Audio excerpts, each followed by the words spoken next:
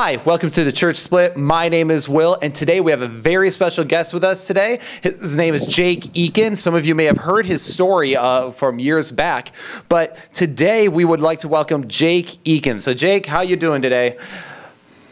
I'm doing wonderful. Awesome. Good to have you here. So some people might be wondering who in the world you are. Some people in our audience might not know who you are. And so I would just like this as a time, because I know you've been in the public eye before and a lot of for negative things. And I think it would be great for us as Christian men to have a discussion on the God that we serve. Now, for many people know, the Church Split here, what we do is we try to seek unity through truth. We try to, and sometimes that means approaching divisive or hard and complicated topics that most people would shy away from.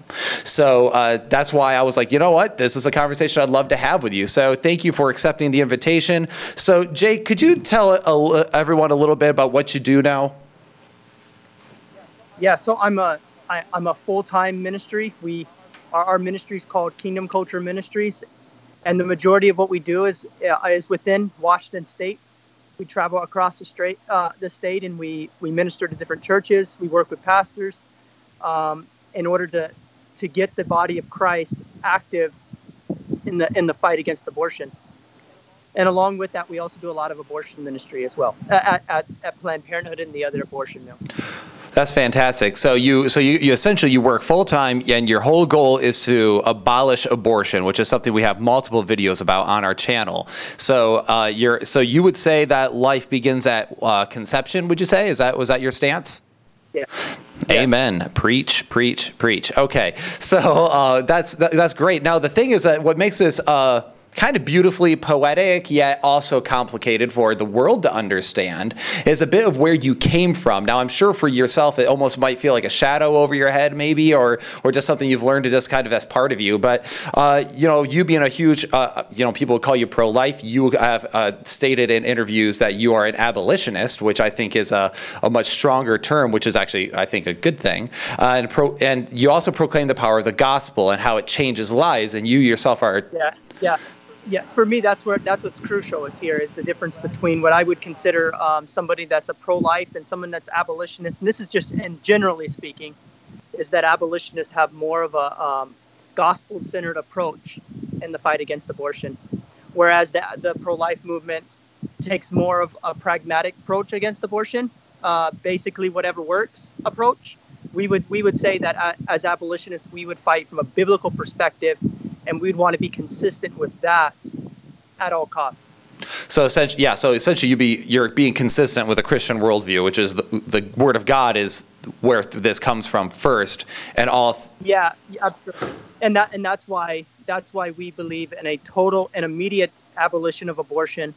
For instance, that's why I wouldn't support a heartbeat bill or a pain bill or any other incremental bill, because I believe that God's word is very clear that we do not make deals with the devil. We do not compromise.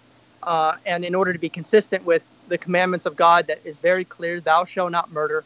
He doesn't make any exemption clauses to that. He doesn't say unless the child doesn't have a heartbeat. And in fact, the New Testament even makes it more explicit, where it talks about in James that we are to, it talks about orphans and the fatherless. And oftentimes what I see within the pro-life movement, and I'm not attacking anybody here, but what I see within the pro-life movement is this tendency of abandoning the fatherless, the very people that Christ said is the least of these.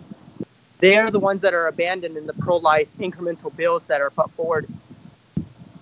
That's actually... And so what I'm saying is we can't abandon any along the road of abolition. That's actually a good point, because that's something I've commented on a few times as well, which is like, yes, okay, fewer abortions better than more abortions, but at the same time, we don't want any. Like that's the whole goal here. It's not, heartbeat bill, woo, big pro-life win. It's like, no, the pro-life win is making zero exceptions for Amen. Murder. And also, remember, as Christians, we're supposed to be fighting from a biblical worldview, and part of that, centric to that, is the gospel, but also Christ's commandment to go into all the nations, the Great Commission, to go, and part of the Great Commission is the command to disciple teach them the commandments of God, to disciple the nations.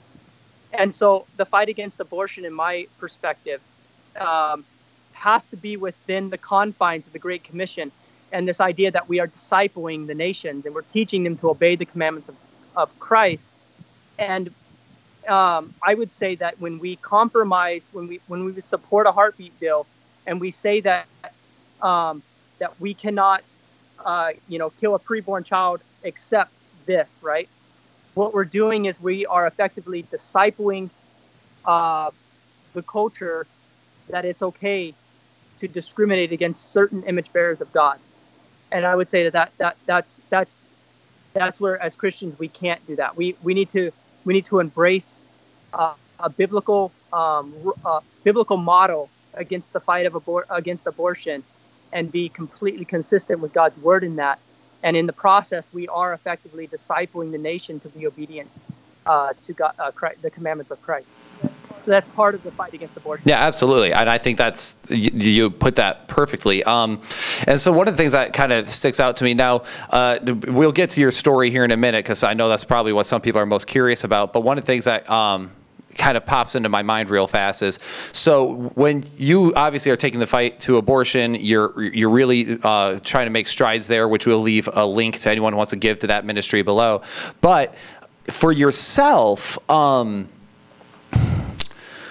what do you do when people sit there and say that, okay, you care about unborn babies more than you care maybe with about kids in foster systems and things along that nature? Do you ever hear that? Oh yeah. And there are always very simple answers to those types of things.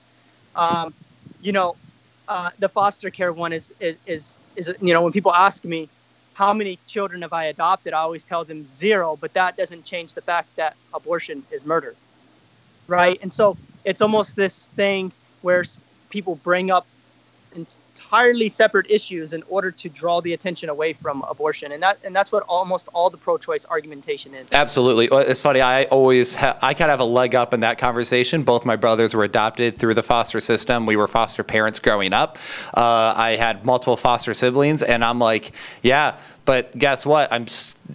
You're basically asking the guy who's like trying to get rid of pancreatic cancer to focus on diabetes. These are two big. Oh, exactly. These are big issues, but they're different issues. They're different issues, and exactly. And what I like to point out as well is, when somebody asks me those questions, I tell them, go to Planned Parenthood and ask for assistance. Ask them for rent assistance. Ask them for diapers. Ask them for formula. Ask them for all the things that you're accusing us of not, supporting born people with, or we only care about preborn people, and Planned Parenthood will not help you with any of those things, but if you go to the Church of Christ, they will. Amen. Absolutely. That's a huge thing and every church should support that. And they do. And I know that a lot of churches do. So and that's kind of a lie that our culture promulgates, is the fact that the churches don't help with those things. And it's like, oh no, every church I know, you ask for those things. If you needed that help, yeah, exactly. And, even within our ministry, we have a team of people that at any given moment we can reach out to them and get help. In fact, we had a woman who messaged me privately on my Facebook page 2 days ago, and she had decided she'd been following my page for a few weeks, reading everything. The Lord was really convicting her, and so she picked up the phone, canceled her appointment, and messaged me. I found her message, and and I hooked her up with a very close friend of mine and she's going to get her through the whole process of adoption. She may even adopt the baby herself. That's amazing. And so it just shows how the body of Christ does care about these people. Yeah, absolutely. No, that's fantastic. That's awesome. And that's the kind of thing I hear regularly. I'm like, no, I'm sure you're familiar with Jeff Durbin's ministry, End Abortions Now. Mm-hmm. And we reached out to him, Brian and I both, because they always offer to cover any legal fees or whatever for adoption. We said, if you run into any mother who's willing to go through that, contact us. We are willing to adopt, Yeah. And and you know how many people reach out to me and say the exact same thing you're telling me. If a woman this cancels their appointment, decides against abortion, please tell them we'll adopt their baby. Exactly. And so I know a lot, but what's funny is that when I reached out to them, they responded back to both of us, and they were like, hey, look, what's funny is that every single person that's walked out has always kept their baby. We've never actually had them get put up for adoption, hardly ever. Exactly. And it's hardly ever. Exactly. So I thought that was actually a powerful tool, a testimony, because it shows the fact that, no, God does have a way. Once the mother meets the baby, she wants her baby. And that's the way God made it. So I think that's fantastic. I mean, we could probably have a whole 2-hour discussion just on this alone, because on any of these topics. Yeah, I am I'm there, man. Especially with this topic, it's something I'm super passionate about. So, anyway, so the biggest thing that, as I said, we'll talk about earlier, the poetic part and maybe the controversial part for some people is that is your history of when you were a young boy. When you were a young boy, you were convicted of second-degree murder at the age of 12 and tried as an adult, correct? Yeah. So would you mind sharing a little bit of what all that looked like, what all happened there, and feel free to, be as gentle or forward as you'd like to be about that. I'll be very gentle in how I describe it. The details are all online. People can look up the case, and for your listeners, so they know that I never tried to lessen my role in my past. In fact, I try to actually paint it in its darkest possible colors I can, so that against that backdrop, I can paint the picture of the gospel and what Christ can accomplish. But at the age of 12, along with my childhood friend of mine, we were involved in a murder of another boy, and we were convicted of murder. I was convicted of second-degree murder by complicity. I received 14 years in prison, and yeah. And feel free to ask any of the questions that deal with any of the details in between those. No, that's fine. There's something. So the biggest thing, and that's what's and what that whole situation is actually is. When I read the story and as I read on the case, there was so much tragedy that was involved in it, and one of the things that did stick out to me was the fact that you don't downplay anything, any part of it. You don't build any excuses for anything, and that was actually one of the things that left me impressed, because I was like, if this person was as sick and still deranged as people try to paint you online sometimes, it was like, well, somebody who was that way would be taking the narcissist route, trying to justify every action, blame everyone else.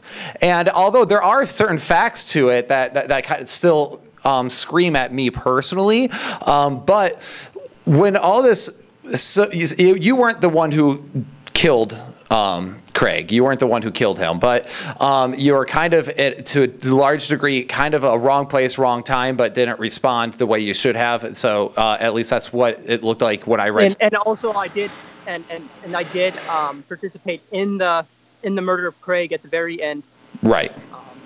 Right. Well, yeah, because you said you after the situation took place, you did respond violently in that situation. That was, obviously, when I was trying to think of what would it be like for myself at 12 years old to be in those shoes when I just witnessed this thing happen? How would I respond?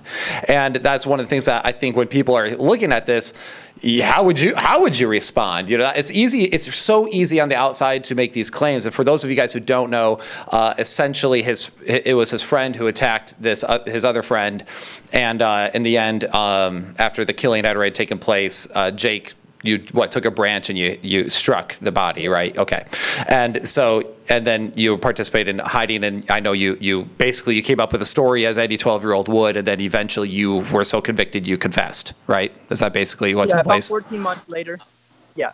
Oh. About 14 months later, finally, I came forth with what had really happened to Craig.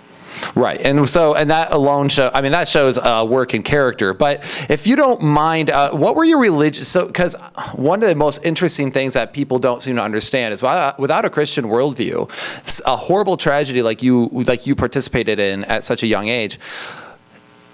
Without a Christian worldview, there's actually nothing wrong with anything. Without God, there's no morality. God dictates what is right and wrong, and if there's no God and we're all evolved monkeys, then we all just simply disagree from time to time on anything right or wrong. Yeah, we have our personal preferences. Exactly. That, there's no inherent objective right and wrong. Exactly. So with that idea was when this took place, obviously you were probably at you've mentioned a lot as well that you used to have a lot of anger, just anger built up. You said you don't even know exactly as to why there's this anger that was built up, especially up into your 20s. So what was your religious views or your views about God during that time when you were younger? Yeah. So growing up, I probably never stepped foot in a church. The only exposure I had to religion at all was a family Bible that had been passed down from my dad's dad. And I do remember as a child being very fascinated with the book, even though I couldn't read it, I was very fascinated by it. But that was my only exposure to religion at all growing up. And it wasn't until later on into my 20s that I ever actually picked up the Bible and started reading it. Okay, so you essentially, so did your parents teach you that God existed, or was it just all like kind of agnostic? It was very agnostic. Like I said, I never stepped foot in a church once as a child. God very rarely got mentioned at all, and a part of that had to do with my father. His dad had been a minister, a pastor, who had been very abusive to my dad and had beat him and very severely. And so that kind of affected the religious dynamic growing up. My dad didn't really want anything to do with the church, didn't want anything to do with Christianity or God. And do you think that, and just out of curiosity, do you think that not having a godly worldview at all, like the Imago Dei, being created in the image of God, do you think that affected you at all with the events that happened to you when you were a child? Yeah, maybe not directly, because you don't have the comprehension of that, right? But I think maybe indirectly, because when I did later on, which we'll get to that in a little bit, when I was in the county jail for the escape that I ended up being charged with, once I started reading through the Bible, and the concepts must have been really the grace of God, because the very comprehensive, the whole scope of the Bible began to kind of make sense to me very rapidly. And the whole idea of the image of God, that we all bear the image of God, and that's where our value came from. That came from me. I was also reading the Dietrich Bonhoeffer book, which it talks about that in there. And so that whole idea was very almost revolutionary to me. It really did change and give me it established an objective standard for human value, that we're all made in God's image, and that's where our value comes from. And it did change the way that I even looked at everything in the world. In fact, later on, getting into the fight against abortion, that was directly tied to that. And I would contribute part of it with being my past as well, with what happened to Craig, and everything that happened before, because this idea, Dietrich Bonhoeffer played a big role in my growth as a Christian. And I remember him basically interposing and speaking up for the Jews, being a voice for them. And for me, that whole idea of interposition, of standing in the gap for those that are being oppressed, that it was such an amazing and awesome idea. And I looked back at what had happened to Craig, and I wish that I could go back and rescue him from death. And so that is something that motivates me when I go out. That's why I spend so much, thousands of hours outside of abortion mills, pleading for preborn children, pleading for these image bearers of God who have no voice for themselves, who can't be visible for themselves, is because part of it is directly tied to the fact that I wish I can there's this longing to go back and try to rescue Craig from what happened to him.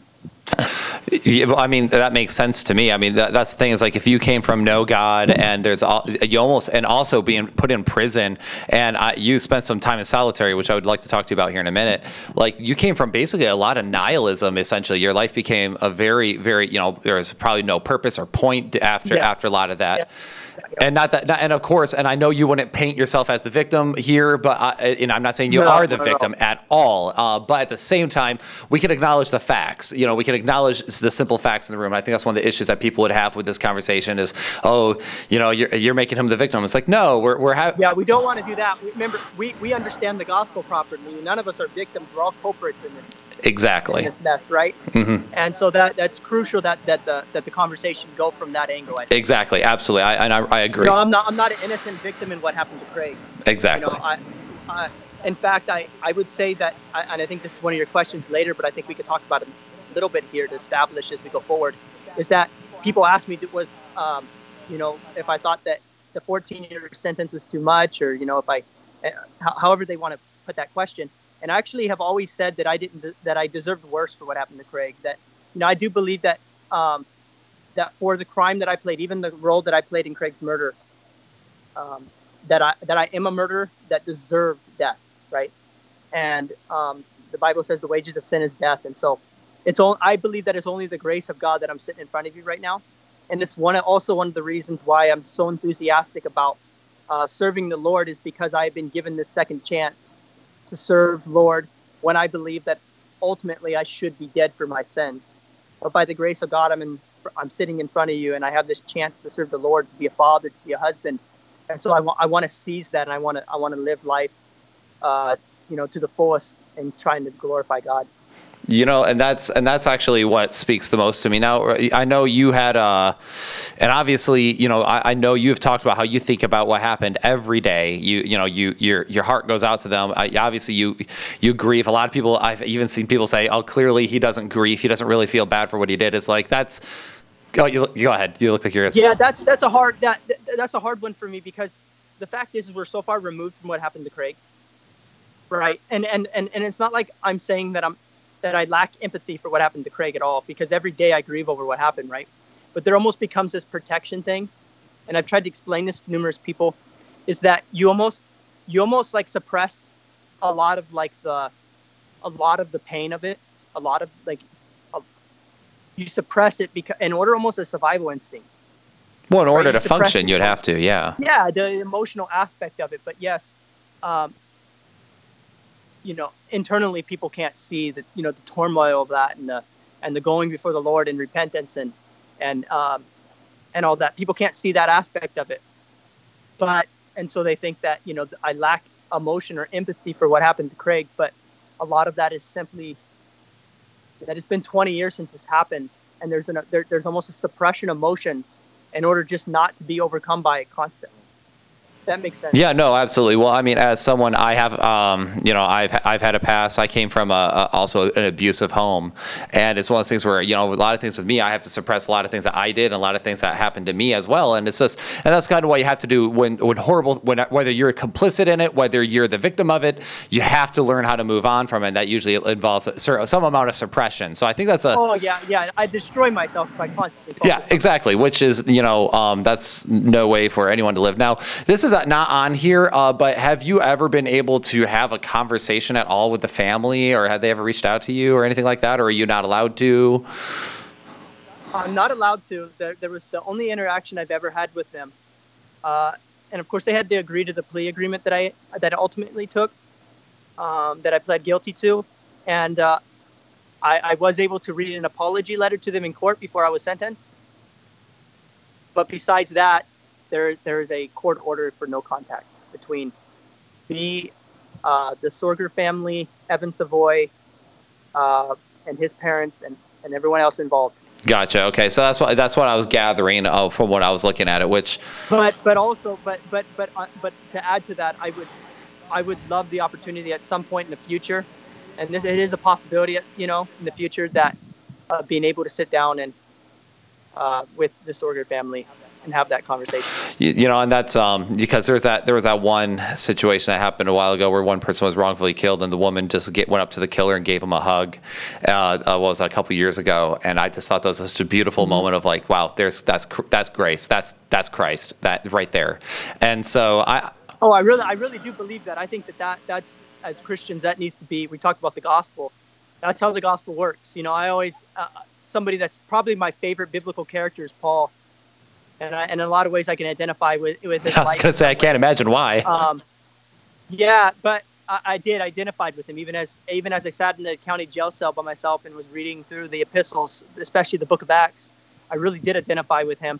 And he was a person that participated in the killing of Christians before he was converted.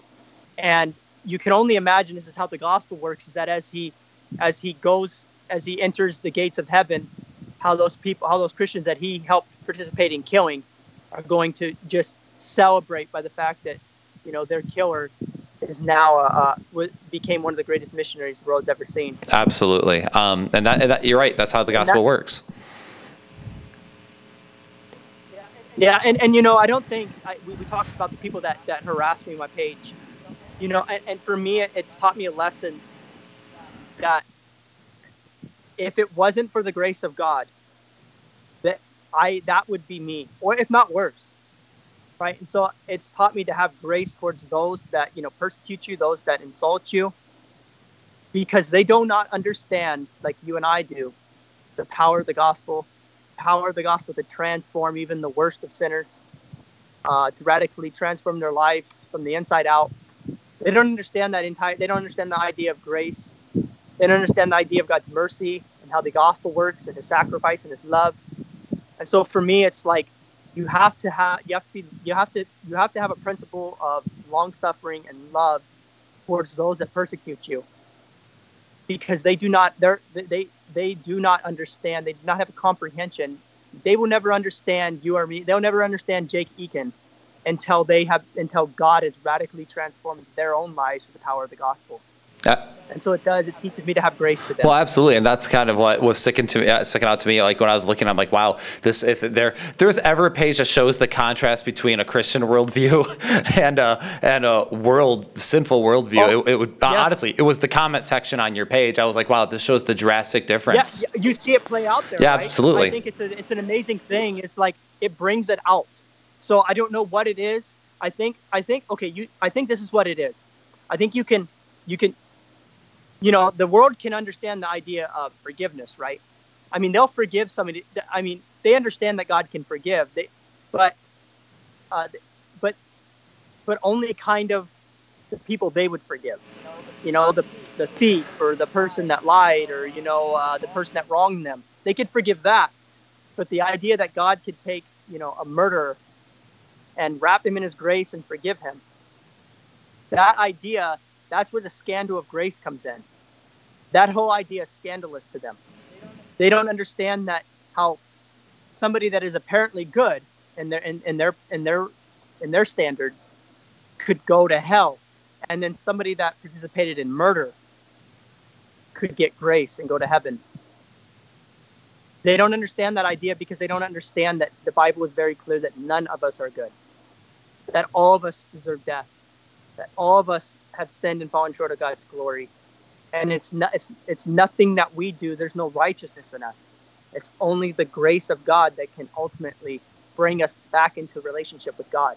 Now that's and you touched on so much there that it's such. I mean it's the living new creation in the gospel that we get to live out. It's the grace of God that creates us this way, and that makes us, all my righteousness is due to him, right? It's Christ's righteousness in me. And so it's all imputed to you. And it's crazy because when like you said, you see that contrast with the world. Of course, the irony toward me is the fact I was even having a conversation with someone on your page, and by conversation I mean and it was one of those things where I'm like, okay, well, how do you justify one over the other? Like, if you're advocating for murder of babies, but yet you think that's okay, but yet you'll condemn this man. And I just don't, you can't really square that circle. Oh, you cannot square it. No. And the thing is I've always said that the people that troll my page, they aren't, I'm going to be bold here because I really believe this. I don't believe they're actually there because of my past necessarily. I think that what has happened is there's somebody that is a murderer, been saved by grace, and I could have gotten out and been and campaigned for abortion rights, and they would have forgave me. But the fact that I have gotten out and I have touched the idol of abortion, and not only that, but on top of that, a murderer having the audacity to be honest about abortion, to them that sends them into rage. And that's kind of what I was observing too. I was like, this is it's just the golden calf. I touched yeah.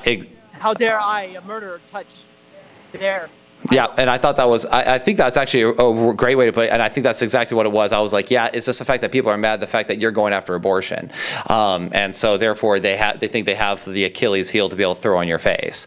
So we could talk there all day. So now I guess, so when you obviously you were tried as an adult at 12 years old, and I think your whole story just oozes with grace of God throughout it. So you went to prison, but you served a long time in solitary confinement, and that was what was it, 14 months for the first time, and then you talked about kind of the anger I had, and I think that was just kind of built up, because that wasn't me as a child. I was a very average kid, very sweet. People that knew me, I look back now as a grown man, I can look back and I can say that I was very sweet kid, just loved everybody. But after I was sentenced, I kind of found myself in this place where I was like, I had 14 years. For me, that's longer than I had been alive at this point. And being thrown into this prison system, this juvenile prison system, they're very rough places. And so almost as a means of survival, I had to defend myself. And so I ended up finding myself getting into into trouble and different altercations, and I found myself in the hole numerous occasions. And how that would work is I was in a juvenile prison, but when I got an infraction, that's what they called it, they would ship me to the adult prison where I would serve time in isolation. And so there was one time where it was 14 months, and I got out, and I was only out for like 2 days, and went back for another, I think, 9 months. So there was a large segment of time that I spent in isolation. And during that time, I devoured books. I devoured practically anything you can imagine: history, religion, philosophy. You could name it, I probably read it. And I taught myself how to write very well. And I basically just educated myself during there. And after that last 9-month segment, I stayed out of trouble for the remainder of my sentence. So, I mean, that's like, do you think that affected, I mean, you were complicit in a murder, tried as an adult, then stuffed kind of by yourself. Do you think this had any kind of effect on your mental state at all? Or the system in general? Do you think it was in some way wronged you or hurt you in certain ways of that way? Or no, you know what? No, I don't think so. In fact, I would say that the time I spent in isolation actually helped improve me. It did the exact opposite of what you would expect. The time that I spent in there gave me a lot of time to reflect on life. And I did. I didn't just spend it reading novels and nonfiction or fiction. I sat and read, history, the presidents, the countries, and wars, and history, and religion, and got into politics. And I read all the world religions. And during that time, it kind of there was like a refining that took place in my personality. Where the getting in trouble and that type of thing, kind of I had matured beyond that. And so I would say that spending that amount of time in isolation actually had a positive impact on my life. Yeah, so I mean, that's what would almost be the natural thing if you're any kind of reasonable person, taking that time to be able to think and meditate and really do some inward introspection. So that's good. I mean, that's what I was like, man, with someone like on, I mean, you could have gone either direction, right, when you were in there, and oh yeah, easily could have gone either direction. I mean, and remember, I wasn't a Christian at this time, and I mean, I wasn't seeking after righteousness either. You were just seeking it. Basically, I was just gathering knowledge just for the sake of passing the time. Knowledge for knowledge's sake, and what else are you going to do in there? I had no purpose for it. That makes sense. So, and then this is kind of off the cuff, one random question, because I'm sure people wonder, since obviously you're not able to connect with the family and do anything there because of the restrictions. But whatever happened to your old friend who like joined, who was part of this whole horrible situation? Okay. Yeah. So Evan Savoy, he was actually released a few weeks ago from prison. He pled guilty. He originally was convicted of first-degree murder, received 30 years in prison. He received a retrial, and because the county didn't want to go through the process of another very costly trial, they gave him a second-degree murder plea agreement, and he received the maximum sentence of 20 years, and just a few weeks ago was released.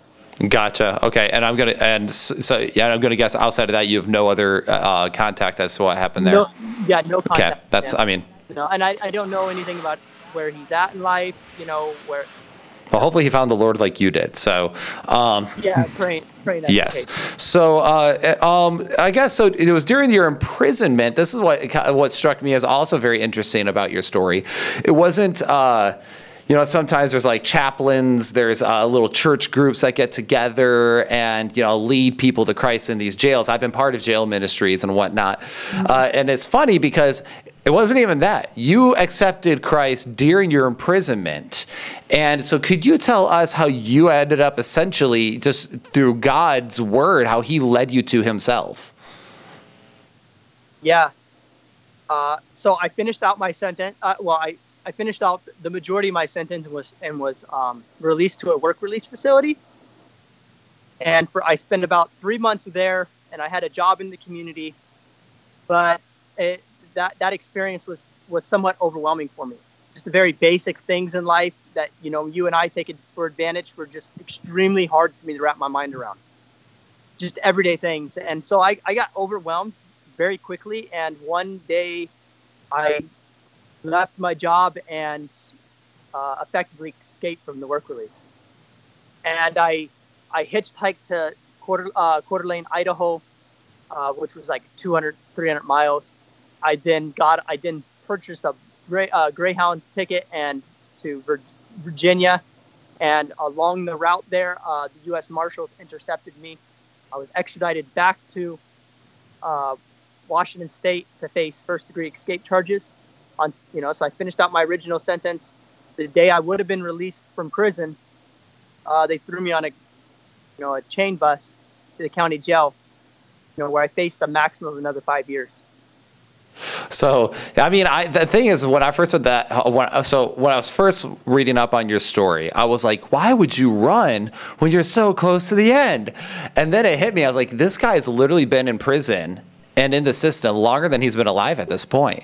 So I could imagine. Yeah, it was extremely hard to. I don't think that a lot of people would understand. It would seem dumb, right? Because even to me now, it seems just the epitome of idiocracy to escape when you have 90 days left, right? But the only thing I contribute it to is the fact that it was all overwhelming. I mean, I couldn't even pump gas. I mean, just the littlest thing.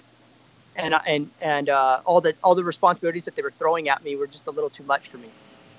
And so just out of panic, I kind of ran. It was just too much. And I immediately regretted it. But at that point, I'm already on the run, right? So might as well make the most for it at that point. I'm taking my chances. I'm going for the hills. Right. I went for it, and they ended up capturing me in South Dakota, Rapid City, South Dakota. So I made it a couple thousand miles before they captured me. But in the end, they threw me in a county jail in Yakima, Washington, and this is just one of the worst county jails. In fact, the very first day I was there, I witnessed in the pod I was in, it was a gang unit, and there was they threw a rival gang member into the pod, and two other people, opposing rivals, murdered him. We're just right there in the pod in front of everybody. So that's where I found myself. The top floor of one of the worst county jails in the country. But when I entered my cell, it was almost like this, almost like a divine appointment kind of. On the floor of my cell, there were 3 books. One of the Bible, Eric Metaxas Bonhoeffer book, and the Journals of Jim Elliot, who was a missionary to the Ecuadors in the Spirit of Death. And so I started reading the Bonhoeffer book, and like I said earlier, I was really influenced by the life of Dietrich Bonhoeffer and his stand against against the Third Reich and on behalf of the Jewish people. And that led me to reading the Bible, kind of with more for the first time, because I'd read the Bible before, but not really with an intent of pursuing, truth. And so I began to read through the Bible. I read from Genesis. I just started from Genesis and read all the way through to Revelation. And after I was done, I was just mesmerized by the whole thing that I started over again. And in the 6 months that I spent in that county jail, I read through it once a month. And the book of the Romans chapter 3 really had an impact on me. Just the idea of what Christ accomplished at the cross. And I think it was one evening, January 7th, where I was reading Romans 3. I was absolutely overwhelmed by the idea of God's grace. And I fell on the floor of my jail cell, cried out to God. And when I rose from the floor of my jail cell, the only way I can describe it is I felt I believed that I knew I was born again. I knew that the old Jake Eakin was dead and now an entirely new person that with totally new desires, totally new passions, was alive and wanted to serve the Lord. I know that feeling very well because I accepted Christ when I was 17, and after I was doing I was involved. I had more anger and hatred than anyone probably could have ever had, and I was involved in all sorts of things I shouldn't have been involved in. And I distinctly remember standing up from the floor. And it was about midnight, and I distinctly remember that whole idea of behold, all things are become new really is true, and that's one of the biggest testaments of God. If anyone actually truly accepts the Lord, they would know the fact that there's nothing like that transformation that takes place. Yep. So there's no way to understand Scripture unless you've been born again, because you don't understand the kind of the change of passion and desire. Whenever I hear a Christian say where they almost like try to make excuses for sin, I'm like, wait a second, but if you had truly understood God's grace, if you had truly understand what the Bible's talking about in the gospel and what Christ accomplished on the cross, you would not be making excuses for those things. And it for me, the Bible just doesn't make sense unless you have truly been born again. Right, the Messiah had to die just to forgive you of your sins. Like wrap your head around. Just to forgive you of your sins. And then once you understand that concept, and once you truly repent and once you truly put your faith in Christ, there's your whole entire dynamic of your life changes. The things you once desired, the things you once found pleasing, the sins that you once lived for. I mean, the only way that I can put it is you grow to hate those things, and the things that are pleasing to God, that glorify God, that advance His kingdom on the earth. Those are the things that you want to do. Absolutely. That's what repentance. Yeah, and that's the whole thing. That's it in a nutshell. And so that's why, if anyone who's watching this, by the way, if you have not yet put your trust in Jesus Christ and followed the gospel, we would encourage you, obviously, to do it, because you truly can't experience the true joy of living in God's will until you do that. So, real quick, so you eventually, you went to jail, you then tried to escape once you got into a work release program, then you got 5 more years, you accepted Christ. How old were you when you accepted Christ? Well, so I didn't receive 5 years, so. Oh, I thought you, okay.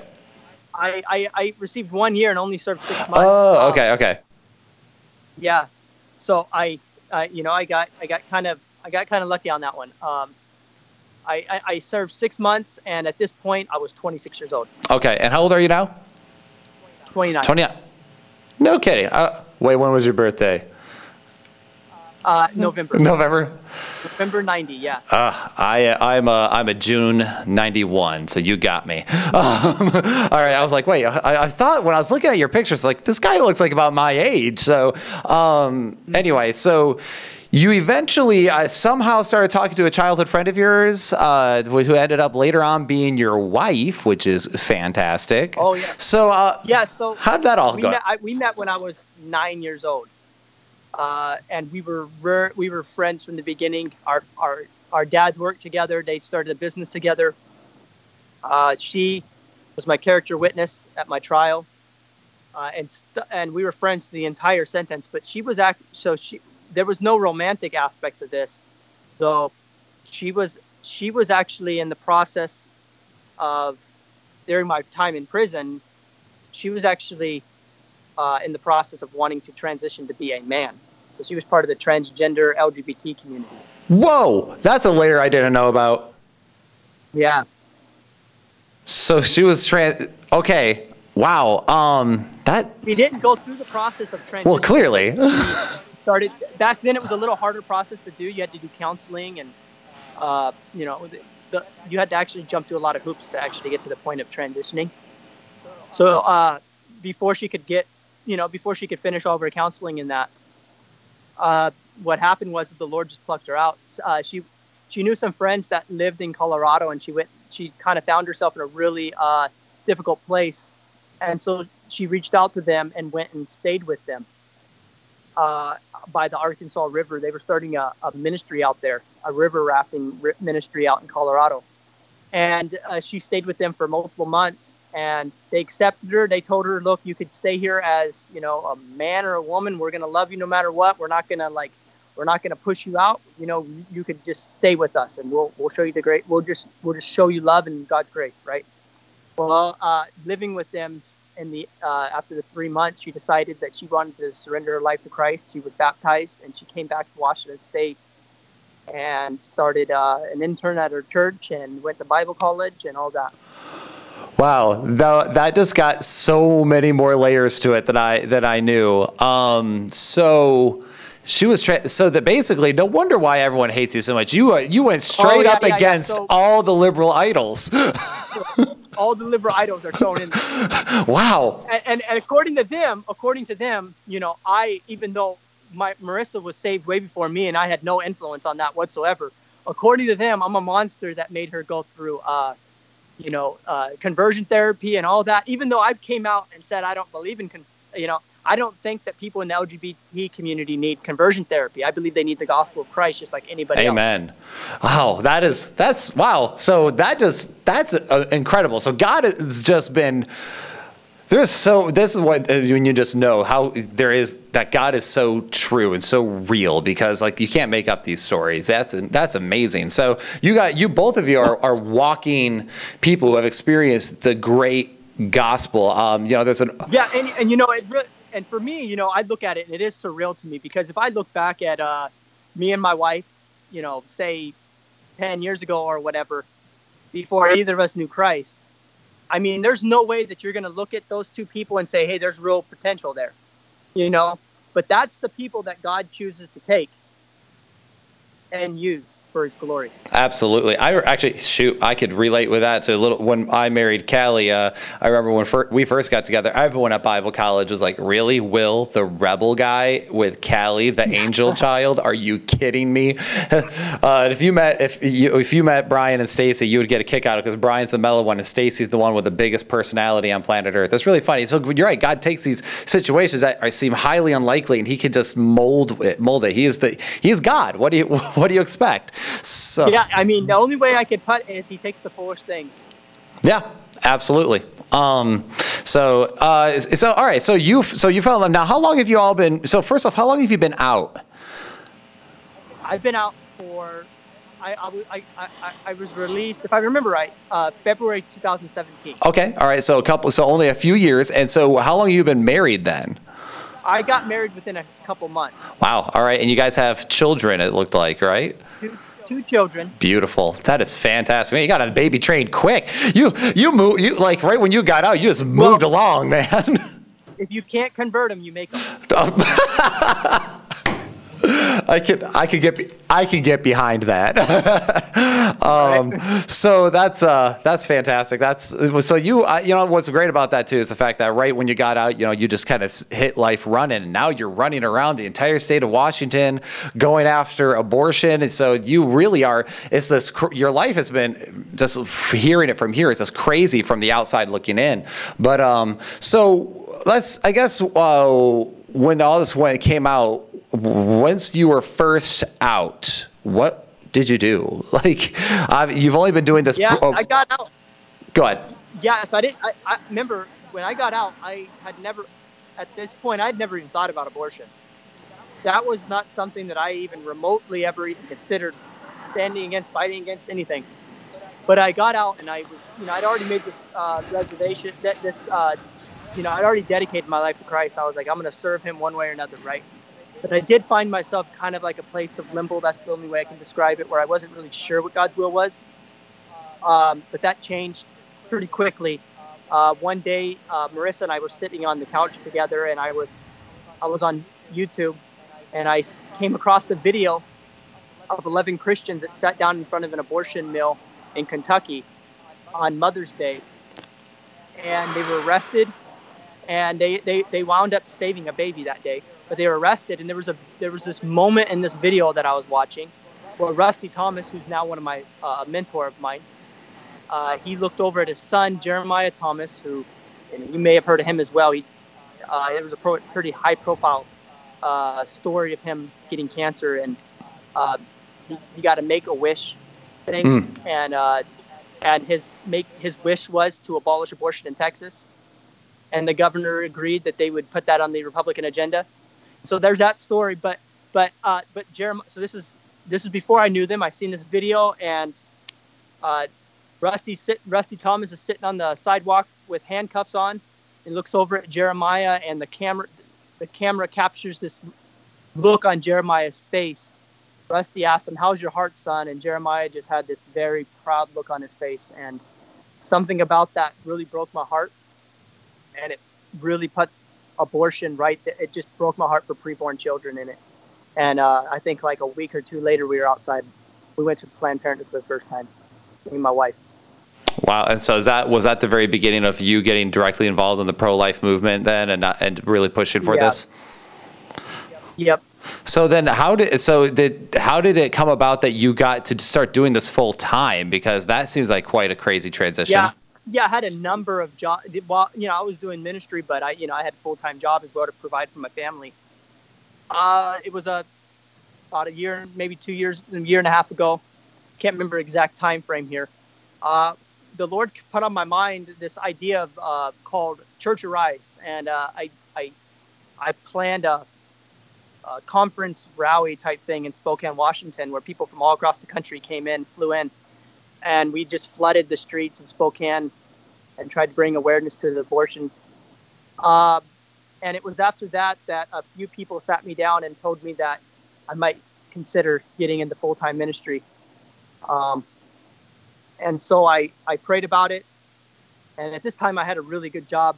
I was actually selling farming equipment. And so it wasn't something that, was necessarily in my heart to do, because I had a very comfortable job that I could provide my family with. And, jumping into ministry, it wasn't like I had like a position where I'd make income.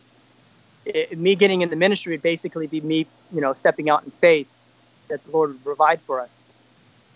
But the Lord, made it pretty clear that He wanted us to do this. So me and my wife decided, I quit my job and got into ministry full time, and the Lord's been faithful to provide our needs since then.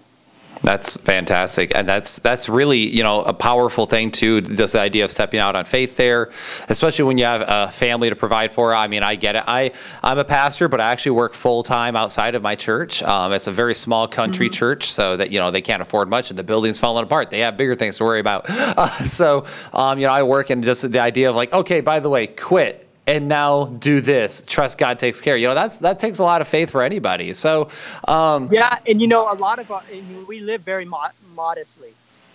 We live. Basically, we've told the Lord that we just want to serve Him. We just want to wherever He's going to take us, we're going to go.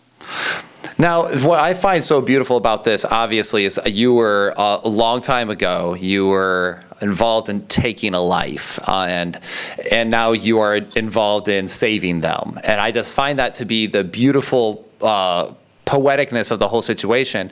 And I know that when it comes to this, you aren't trying to redeem yourself. That's not your motivation, which Nope. because there's nothing we can do to redeem ourselves. Our righteousness is filthy rags, right? So, it's not you trying to be, your heart's very obvious. It's not you trying to be more righteous. It's not you trying to redeem yourself. It's just, for me, it's a plan that only God obviously could have created, that a man who was once involved in taking a life would now be involved in saving them.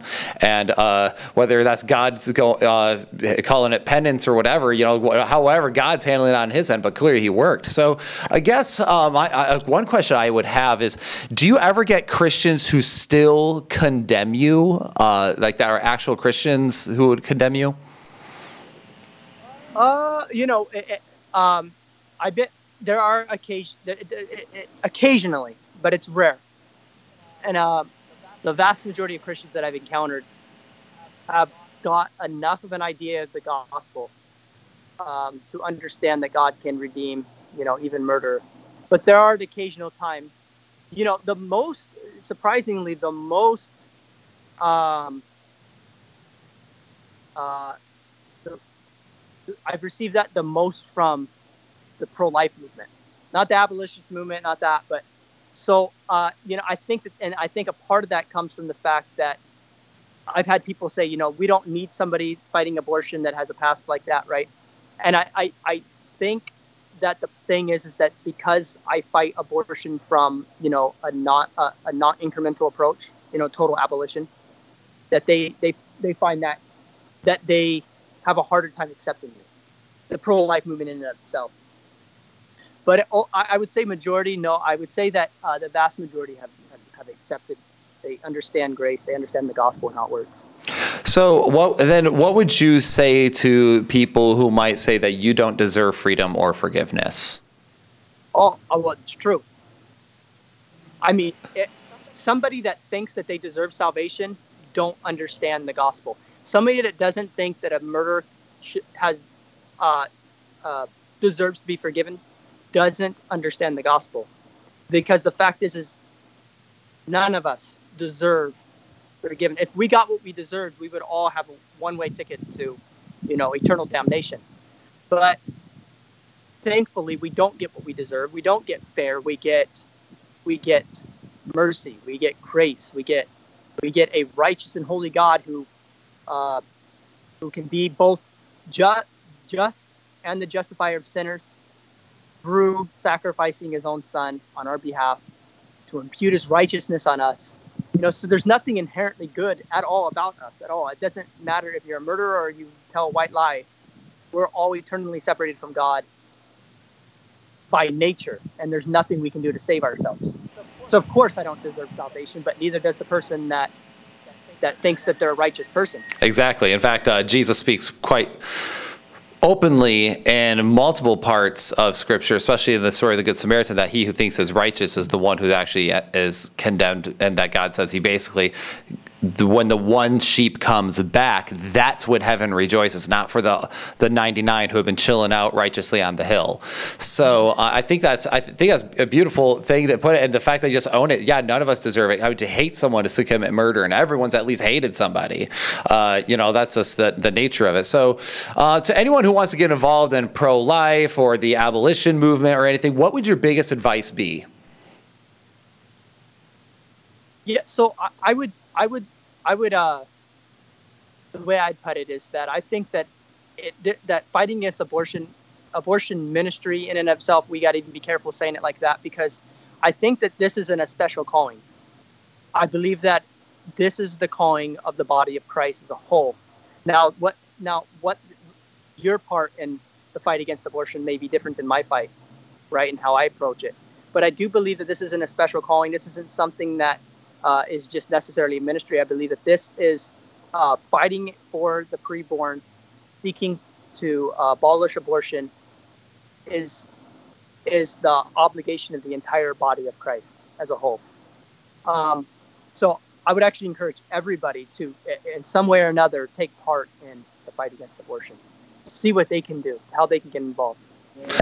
I mean, that's great, because like you said, not everyone maybe can be the guy who can stand in front of a whole crowd and just speak directly against them, but somebody might be doing more of a financial thing, or the back ends helping with paperwork, or to just help. But in some way, some way, though, we got to all be in this together. Absolutely. And that is something that I've been really passionate about, because I know a lot of Christians are passionate. They're like, well, what do I do? And it's like, well, anything at this point, right? Anything to help this movement, help us stop legalizing murder of countless of innocent children. And, that's got to be, it's not an optional mission. It's not, God didn't call only some of the body of Christ to stand up for the naked and oppressed. He called all of us to do it. So I think that's beautifully put. So to those now, some people really, I know some people in my church that I pastor, and I have one particular person I can think of that always really struggles with the idea of how can God love me and forgive me, and it's this constant just really getting down and in their own sin, really. So those who struggle with finding forgiveness for their deeds in the past, what would your greatest advice be for them also? I would say that God is love. So the thing is all they have to do is fall upon the grace of God. There's nothing they need to do. They need to just come to a place where they're just in total awe of the nature of God. Remember, the Bible says God is love. So, and by his nature, he is love, and he wants to extend that love to his creation. And so we just got to come to a place of awe where we realize that this is a God who has forgiven me. He's merciful. He's faithful to forgive me when I sin against him. I would just say come to a place of total surrender to the Lord, to realize that there's nothing that the blood of Christ cannot cover. No sin that is, if God can save Paul, if he can save Moses, if he can save David, if he can save Jake Eakin and use them for his glory, then he can save anybody. Absolutely. And he can forgive anybody. I say this all the time. The God who is the author of the moral and righteous law gets to choose whether or not he can forgive someone of committing against that moral and righteous law. For example, a judge gets to dictate certain things to the criminal, right? And so it's like he's the righteous judge. If he chooses to forgive you, he's forgiven you. You can't go by what you feel, right? You can't just keep going off. You can't go off emotions. You got to realize that the Lord has forgiven you and washes. And your security is there. Your security is in him, not in you. So don't get down on yourself. So anyway, then I guess one of the things that really, that's why I do the church split. I do this channel because I have a real desire for unity through truth, even if it's offensive, but not being jerks about it, right? But we could be talking about truth. And, there's certain areas where, the Christian church might disagree, and that's okay. We can disagree in certain small, minor areas, but we need to be united together, especially under Jesus Christ and the mission he has us here for. So the church, though, unfortunately, is very divided today. It's got guns pointed at everyone left and right. So what do you believe that your particular ministry can do to help unite the brethren? I think that when I go into churches, when I see, especially the youth, I see that a lot of them are kind of looking for something to fight again for, right? They're looking for a mission. They're looking for something to be passionate about, right? And I think that abortion is one of those things, because for me, it really does. When I have a passion to fight against this, and so I think that that's something. The fight against abortion could be a very unifying thing, and actually give a lot of the youth in our church a passion for Christianity, where a lot of them just they don't feel like that Christianity has a lot to offer them, and so it will give them that purpose and that aim and that direction. And so that's been a focus for mine, because I really do believe that we have to pass the torch down, right? That should always be our goal as parents. Is you want to train up the next generation of people that would come after you to fight against something. Or to uphold principles, biblical principles.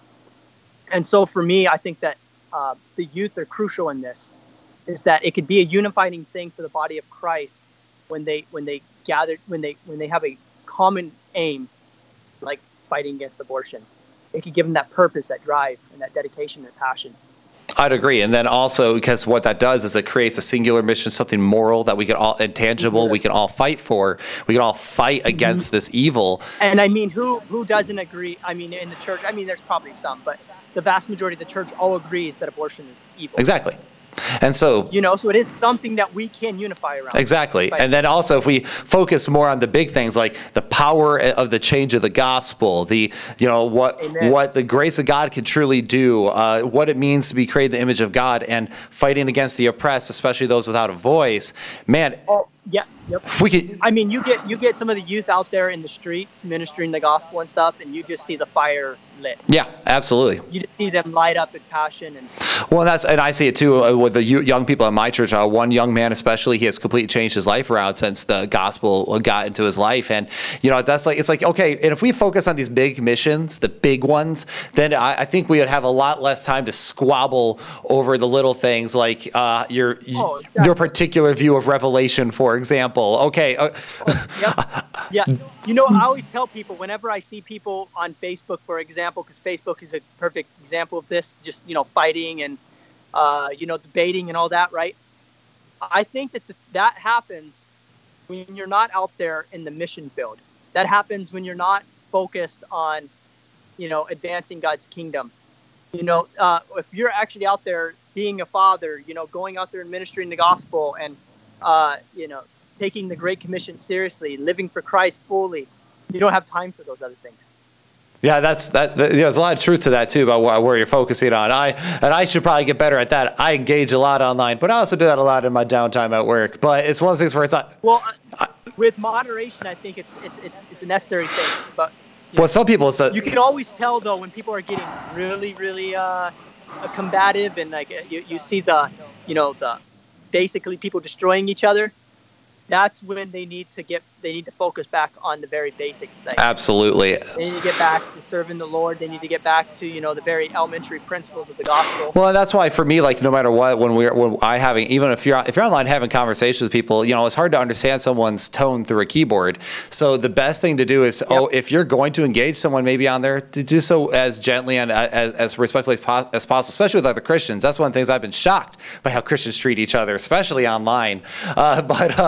But honestly, when it comes to this, I think you're right. I think something the entire church can unite around is a mission for the gospel and a mission against abortion, and that is something we need to be united around. So I really appreciate that thought. And I think, you are the perfect person who can actually give that mentality, because you can say, hey, look, I've been on both sides of this, this issue.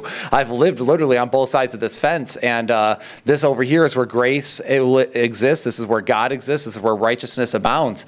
And I really appreciate that about your ministry, Jake. So is there anything else real quick you wanted to add before we wrapped up? No, actually, I think I'm going to have to end pretty quickly here because my battery's almost died. Okay. All right. Well, thank you very much, Jake, for coming on. I appreciate it. Everyone, just Jake Eakin. We're going to leave all his links to things in the description below. Also, if you want to support his ministry, you can give financially on their website that we'll also leave in the description below. So, Jake, thank you for being here today, and keep up the good work on the fight against abortion. All right? All right. Yeah. God bless you. God bless you.